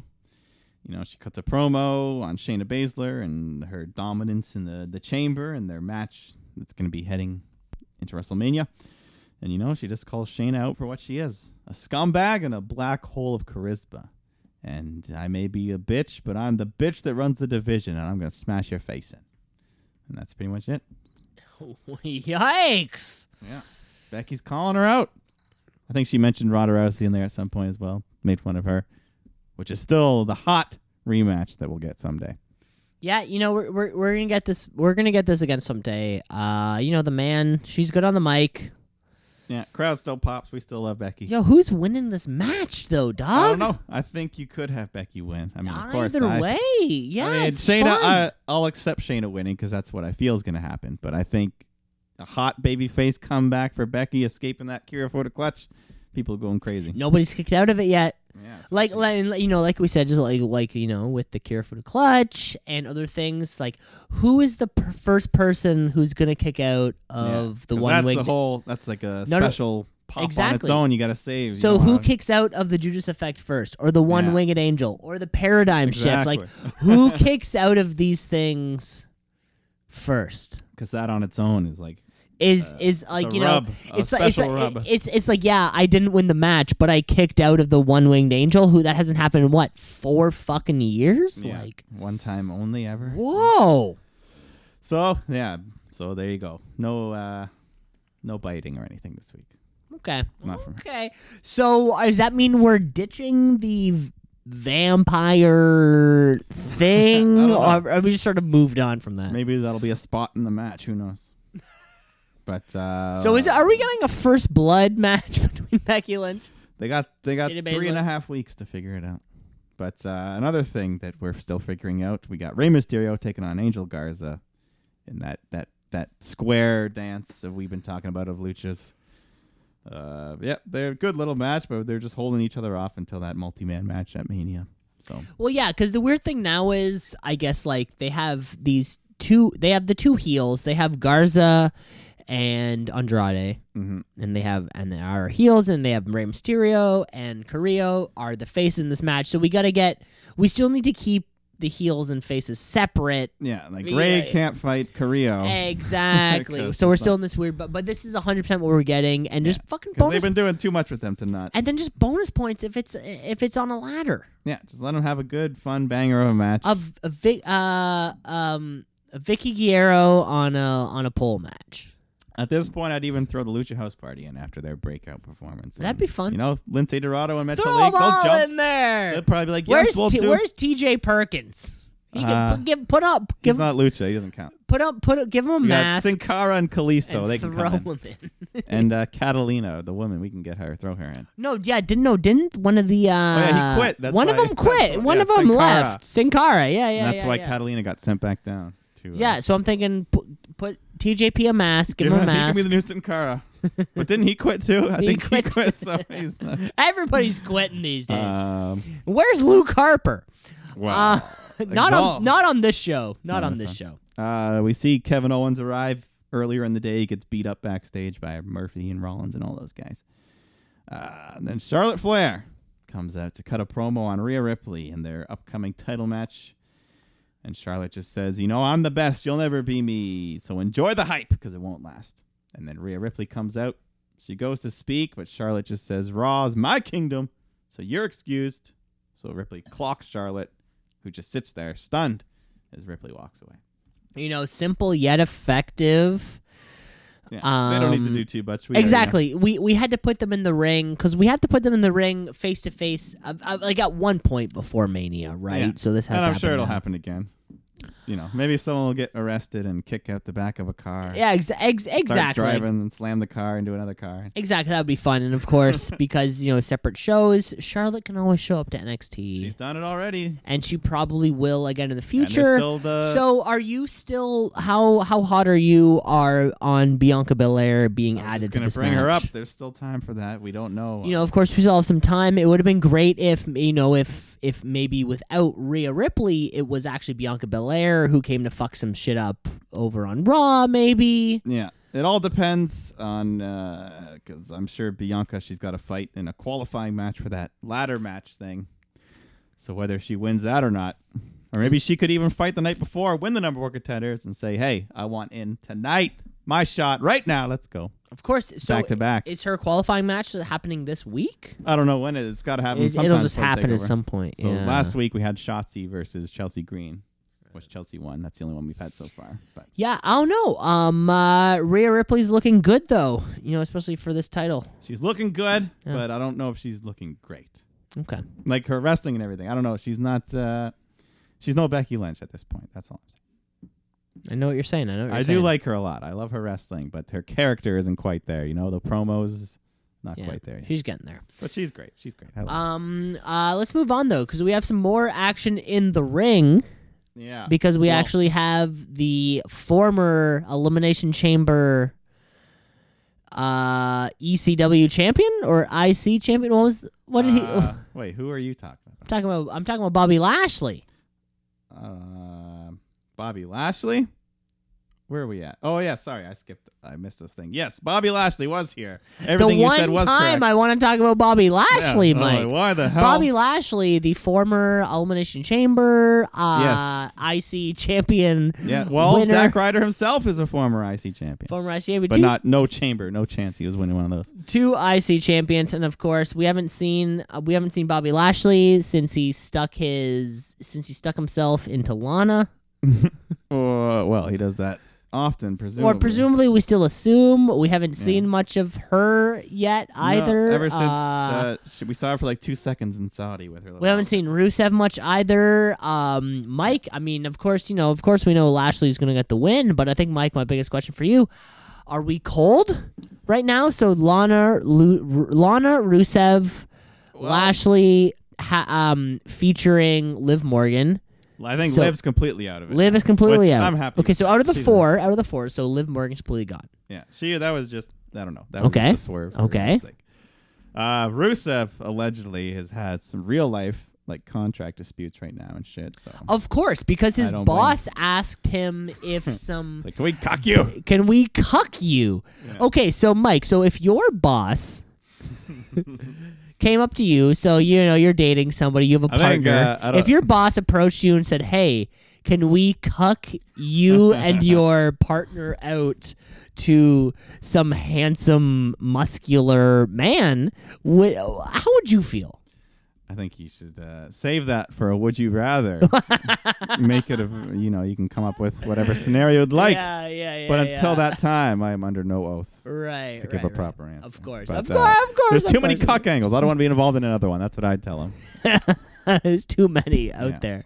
But yes, Lashley does face Zack Ryder, gets an easy win. Yeah. But he used the Dominator instead of the Spear. I'm thinking maybe, it's close to WrestleMania. You got Edge, Goldberg, Reigns all using the Spear. And you're like, hey, Lashley, just cool off. Oh, shit, yeah, there's a lot of spears. I just sort of thought about that. I think of Charlotte uses the Spear. A couple other people, I think. Yeah, and shit, no, that is a good point. Yeah, because Goldberg kind of goes like spear, jackhammer. He doesn't usually win with the Spear. But. And then Roman usually wins the Superman punch. No, it's Spear. So yeah, it sort of go back and forth. Yeah, he sort of goes. They could both win. Yeah. No, you're right. So he's gonna cool off on that a bit. Yeah. Anyways, then we go. Aleister Black is back in his dark room when he gets a knock at the door, and walks Rollins and Murphy, and Seth has a proposition. He wants Black to join him in his Messiah and, strength in numbers, join the movement, all that. But Black says, no thanks. So Rollins is all, you're with me or against me. So Black says, those are fighting words. You knocked on my door. I accept your challenge.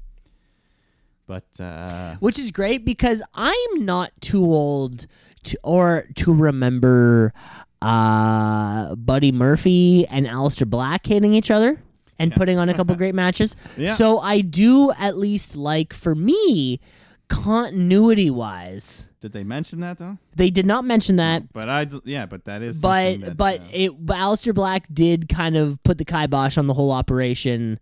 Aleister Black didn't just say like, "Oh yeah, we're all chill now," because I mean, it may have been shit. I mean, I don't know how long wrestling takes, but let's say it was maybe 6, 7, 8 months ago, pre SummerSlam for sure.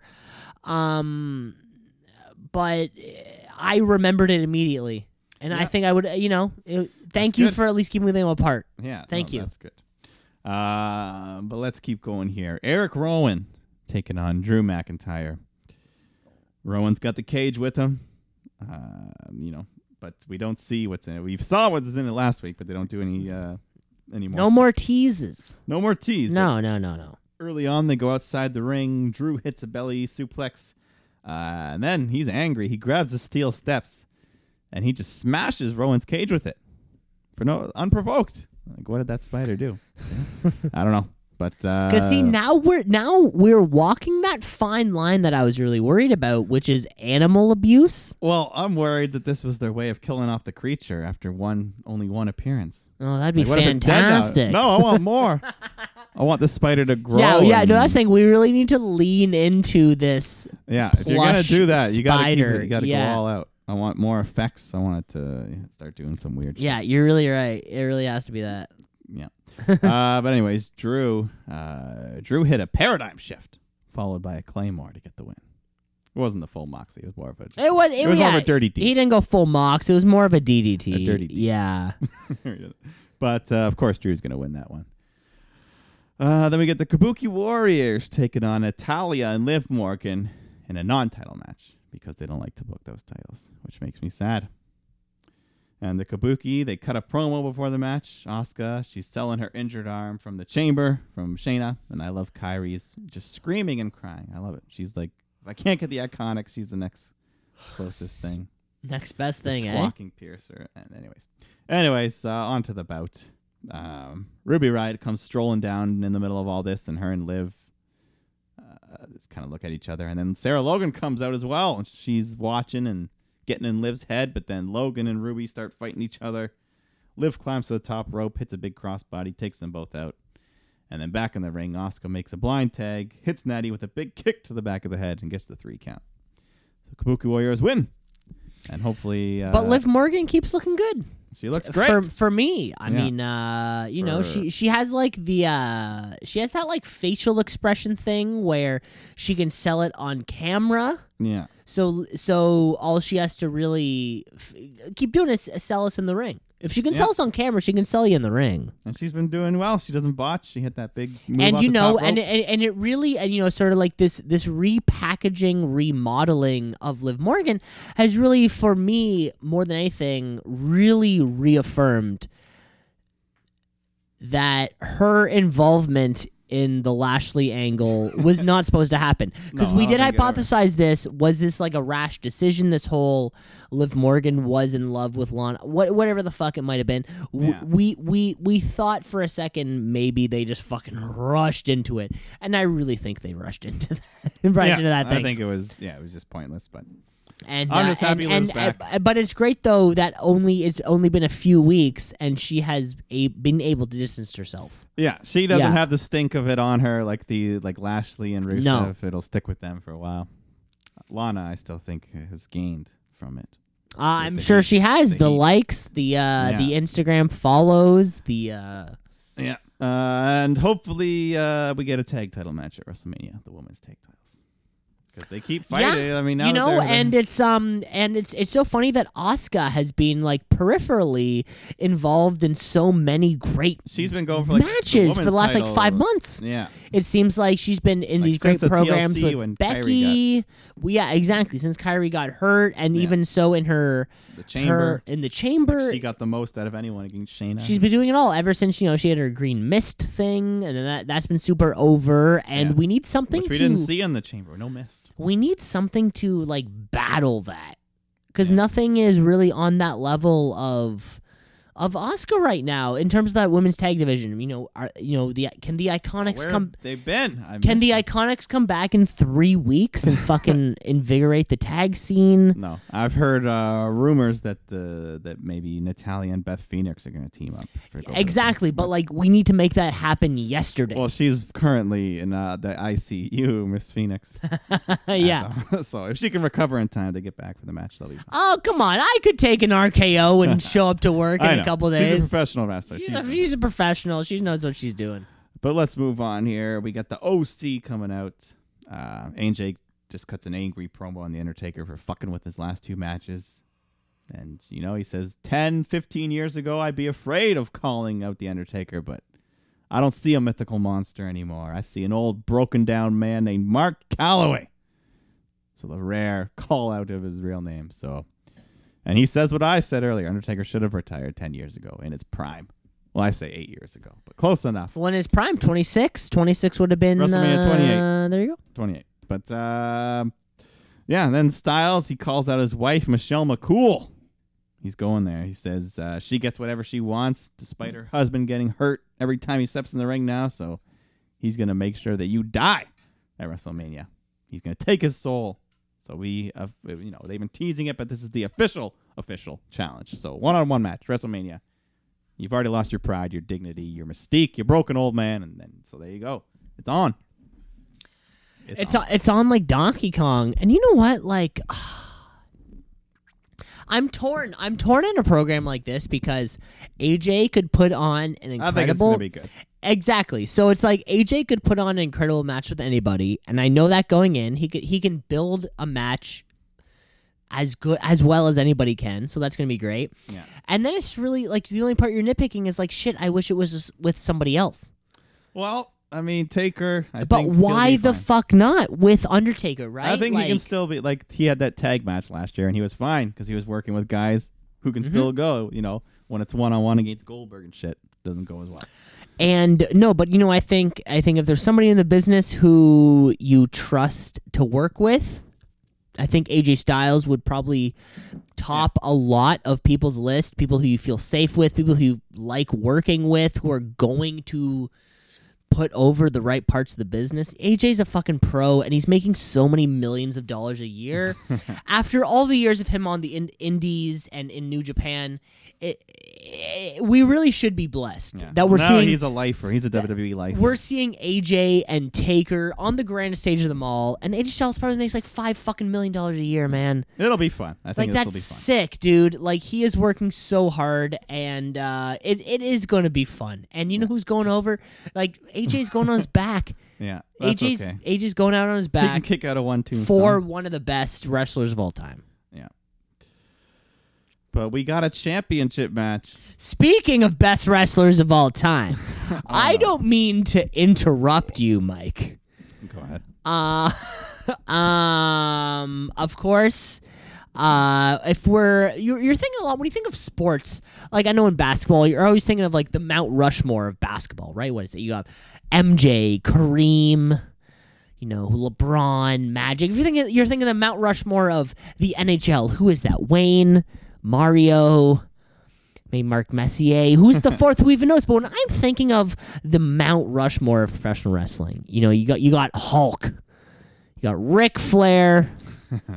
You got Stone Cold Steve Austin, and you got Riddick Moss. The Moss Man. The Moss Man. He's coming in. The Moss Man. So he's wearing a jacket, he's wearing a leather vest, and it says MOSS down the back, right? And there's like a top picture to bottom. of a rock with some moss growing on it. Yeah. The Moss Man has this And he's making this title legit. He's defending it in real matches here. He has the potential to get himself on a Rock Stone Cold-esque level. Multiple championship defenses on television. I mean, that has to be a rare feat. Yeah, and Moss grows on a rock. So Moss goes over the Rock. You know what I'm saying? Yeah, exactly. So there you go. Exactly. Moss is going over Mania 37. We got Riddick Moss.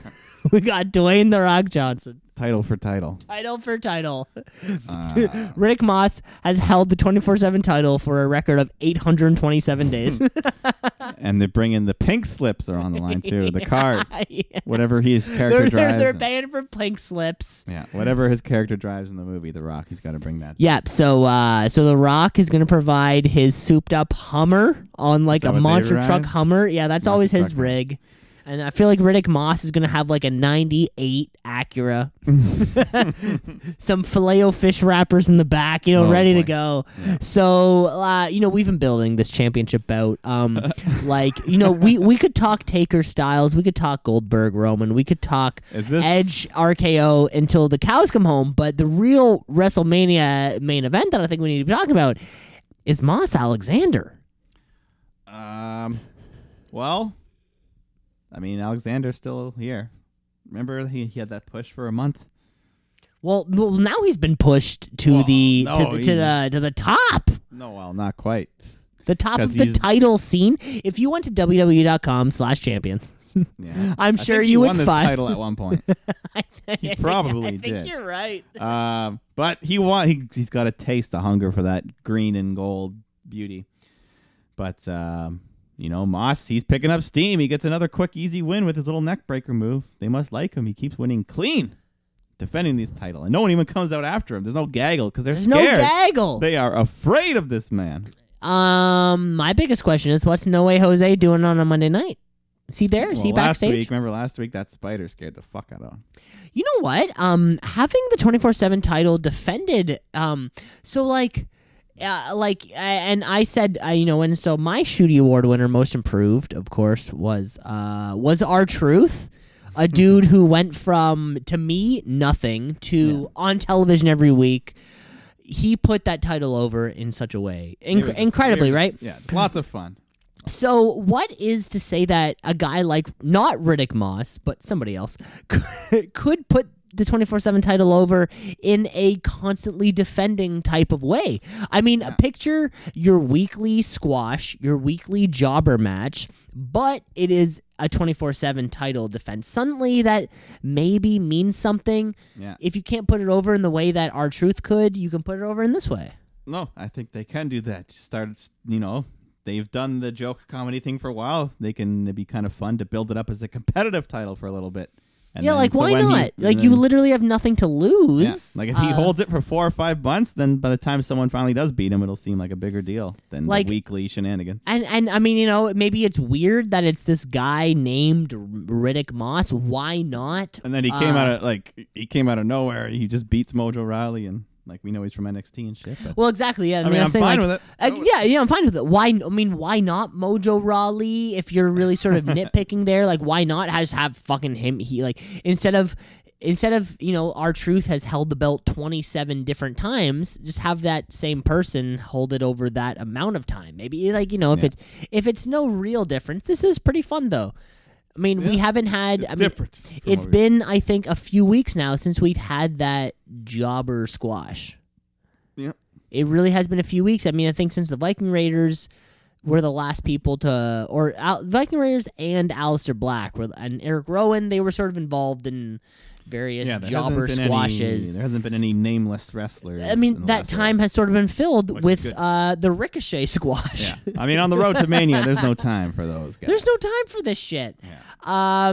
You know who also has no time?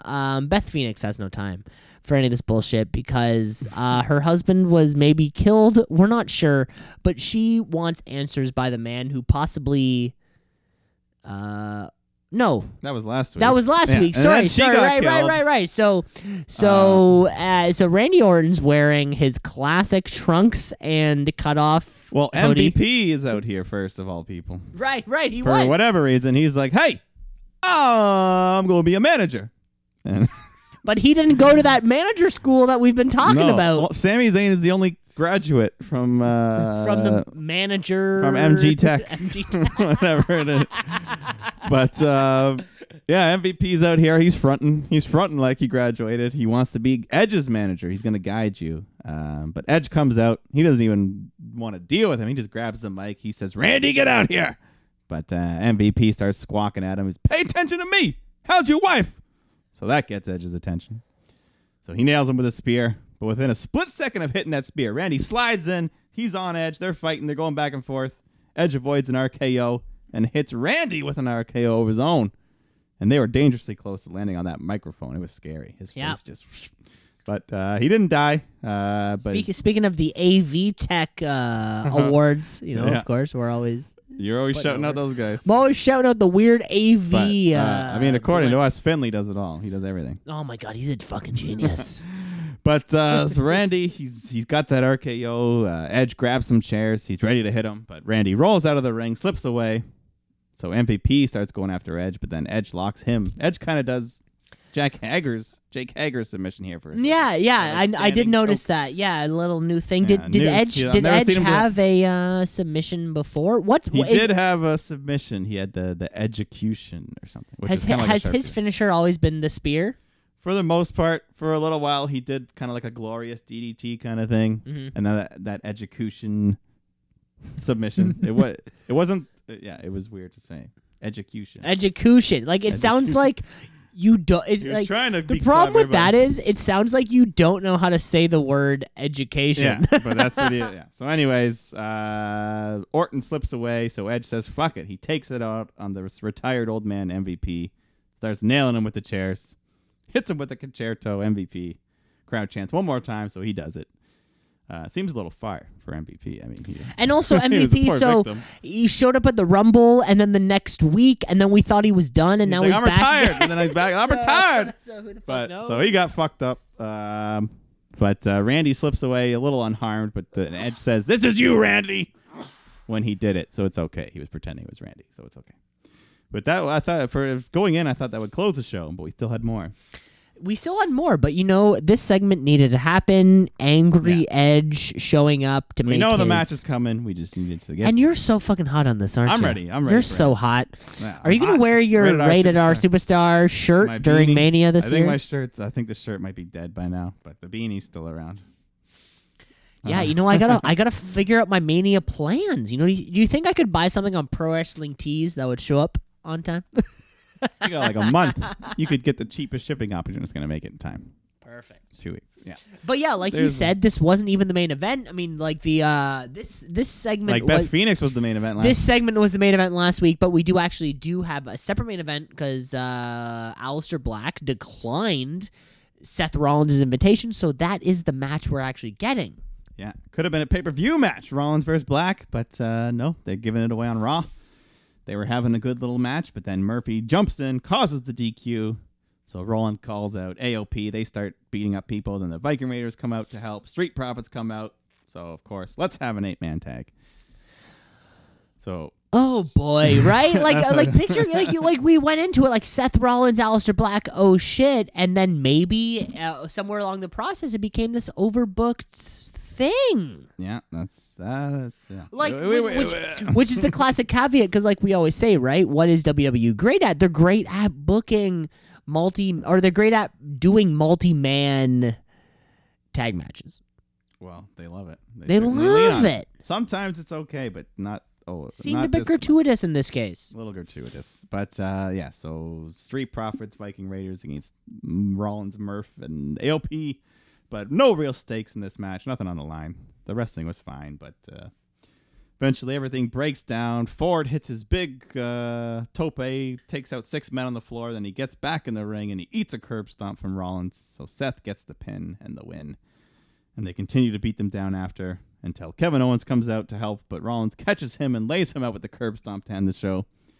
So it seems like that's the match, Owens versus Rollins, in some fashion, some sort of thing. Add a stip in there, why not? Yeah, no DQ, no holds barred, whatever it is. Plus side for Aleister Black. Black being needs booked. something, though. But that being said, though, within 2 weeks, Aleister Black has gone from feud with one world champion in AJ Styles to feud with, ex-world champion, to feud with ex-world champion Seth Rollins. Like, it is nice to see somebody, although maybe not coming out on the right side of it, he did go from world champ to world champ in kind of consecutive matches, because like we said, Mania's coming up, and what's Aleister Black doing?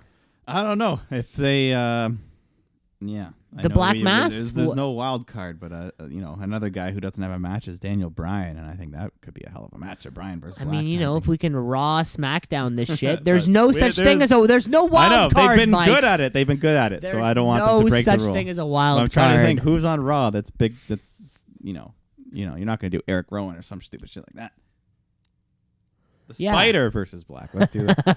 Let's get the Spider. I wonder. Yeah, because this would be 2 Manias in a row without a specific program for Aleister Black. Of course, last WrestleMania he came in as last year was kind of his intro. But then it's been the whole year of him being teased, and of course, had, like you said, 2 real feuds in the whole fucking year. And of course, like you said, earlier on in the show, we just went to his little dark room, and what did we see? The fucking Raw after Mania, his little dark room. He literally has not left his little dark room. Well, remember he said no more waiting in the dark room, and then he went back. Yeah, but then he went back to the dark room. He had that one feud with Buddy Murphy, and then he went back. We would just love to see Aleister Black do some real shit. Yeah. You know what I'm saying? We know he's got so much talent and potential, and he just hasn't had any hot feuds yet, or nothing high stakes.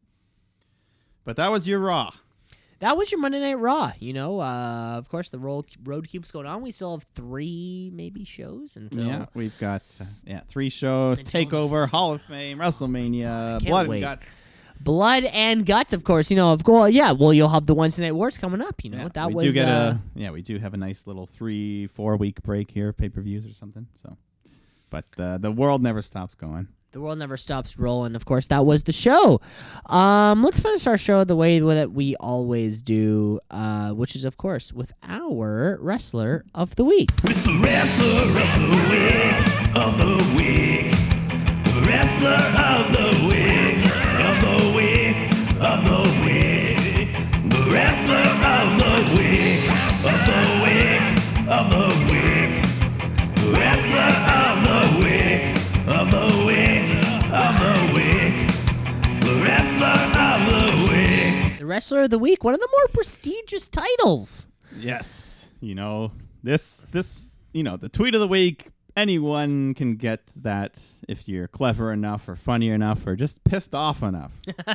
But the Wrestler of the Week, you have to have some sort of, you have to have done something. You have to have had a great match or a great promo, more than just typing some words in. Not that the Tweet of the Week doesn't mean something. It does. But the Wrestler of the Week, of course, a great title. Mm-hmm. So, Mike, kick it off. Kick it off. We had the Chamber. As always, I'm very split. I'm hard split. I want you to kick it off. No, you have to kick it off because I literally have to load this file. So you don't even know. No, I do know. I forgot to have it queued up here on my phone. No, but I can vamp. I can vamp as shit goes, though, because, of course, folks, as you know, Mike and I have had a few consecutive weeks or a few weeks recently of similar Wrestler of the Weeks. Well, yes, but I think that mine's going to be very different from yours right now because my Wrestler of the Week, Mike, of course, the what is known as COVID-19. Of course, which knows the coronavirus has been huge. We were talking recently about the professional sports that are going to have to go to different places. Potential empty arenas. Adjustments that are going to have to happen, and players have been told to not high five fans. Yeah. And to maybe not sign jerseys when they give you a permanent marker. And, of course, that's good. That will, of course, just eventually permeate to the world of the WWE and of sports entertainment. So, of course, my wrestler of the week goes to somebody who's trying to show us all a very important lesson. And I don't suggest that we get these hands. Uh-oh. Braun Strowman suggests that we wash these hands. And he put out a little video out there on the social media, and it goes like this. WWE superstar, traveling all around the world. I meet hundreds and hundreds of people a day. And now is more important than ever before to practice our hygiene. You know, my mantra is get these hands. Right now, I need everybody to wash these hands. Oh, yeah. Wash these hands. Braun Strowman's saying it. We gotta wash these hands, mother. It's like, when you're a kid, you'd watch TV. They show those little commercials. They would like teach you the don't you put it in your mouth. Don't you put it in your mouth. They're just the classic stuff in your things face. like that. Yeah. So wash your hands. You better wash your hands. Like Braun. All right. Wow. Braun Strowman for his hygienic and never thought I'd see it. Never thought I'd see the day, but this is a very real thing. That's fine. And, you know what? Hopefully, though, and I hate to say this, I mean, we were talking about the sports, though. The San Jose Sharks, in a couple weeks, will be playing to an empty arena. We were talking about the possibility of that happening in the NBA. I really hope that doesn't happen to the WWE because a wrestling match, nobody there. I mean, crowd interaction is very important in a wrestling we've show. all More than any other. we've all seen the Mankind Rock. Yeah, a match from that Super Bowl halftime or whatever it was, halftime meet, and they did it a couple. It's not going to be fun. I really don't want to see that. Yeah, especially that was just one match. If you had a whole pay-per-view with 3 to 4 hours of wrestling, imagine that. That would suck. It might be interesting for a match or two, but then after you'd be like, fuck, because there's so much crowd engagement, the chants, the pops, the boos, the cheers. Oh, not sports is sports. The game is real, and not only that, if you've seen wrestling in front of you, local wrestling close up, maybe where they're calling their matches. I picture, would we get Goldberg fucking Roman and they're just calling the match the whole time? Is that what would happen? I don't know. Who knows? So wash these hands, folks. Wash these hands. Wash those hands. All right. Okay. I had a bit of a tough week. We had a couple great matches this week. So the runners up I sometimes give, and I will give Daniel Bryan and Drew Gulak. They were both very close in the race after that amazing match. But like you, I'm going to give it to someone who I might not have expected going into this week because they busted their asses. I'm going to give it to the Lucha House Party, Lince Dorado and Grand Metalik, for being crazy, just doing all these crazy stunts in that Elimination Chamber match and kind of reestablishing themselves, letting people know, hey, man, we're good. We can actually wrestle when you give us a chance. Which they don't often get. So. Which they don't often get. I feel like Lucha House Party is one of those, group of guys where if you go to a WWE live show, you're gonna see the Lucha House Party. They'll let them have a 20-minute match and the crowd will be hyped and everyone will have fun. And they'll put on a great match, and it was great to see them just, flipping from the top and doing all that pod stuff. Shooting star off the top of the cage, that'll forever be a highlight. That was fun. Exactly. Yeah, from the highest possible point of the chamber. It's a crazy bump, and Lucha House Party really doesn't get that respect that I think they deserve. Yeah, so good on you, boys. And now that Sin Cara quit, they're established as just a 2-man unit. They can be a strong power couple in the world of tag wrestling. A power couple in the tag wrestling. Well, that's great, Mike. And those were our wrestlers of the week, and that was the entire show. Yep. I think we reviewed the show. Of course, Blood and Guts is coming up in a couple weeks, but we still have normal Wednesday Night War. AEW is on quite the streak. They've won has been, I think they've won 2 the last pretty much since New Year. They've won every week. But NXT still putting on great quality wrestling every week. So quality wrestling, and this podcast is putting on great quality. That's right. Podcasting. We're back. Every week. We're back. We're on to multi episodes a week. I feel like we're doing a show every. We're not doing a show a week, but we're doing a show every 5 days, or a show every 6 days. Yeah, exactly. Average out when we're on a nice streak. We hope leap year every 4th week we add an extra day, and that's our leap week. Well, we hope everybody listening has enjoyed. Remember to rate, review, like, and subscribe to the podcast. It's Apple Podcasts. It's on YouTube. It's on Spotify. It's everywhere. Give us 5 stars. That would be a lot of fun. And that's it, because you want to listen back next week because we have more Wednesday Night Wars. Yeah, what's gonna happen? Of course, SmackDown happens on Friday. We know the participants, but they're gonna announce the rules to the Blood and Guts match. Blood and Guts have rules that we don't even know. WWE has little cages, shark cages you gotta wait in. Is everyone gonna start at once? Are they gonna be lowered down? Oh my God! It like literally potential for anything. Are we gonna have a line of conga dancers and I don't know. Who knows? No Way Jose. What's he doing in All Elite?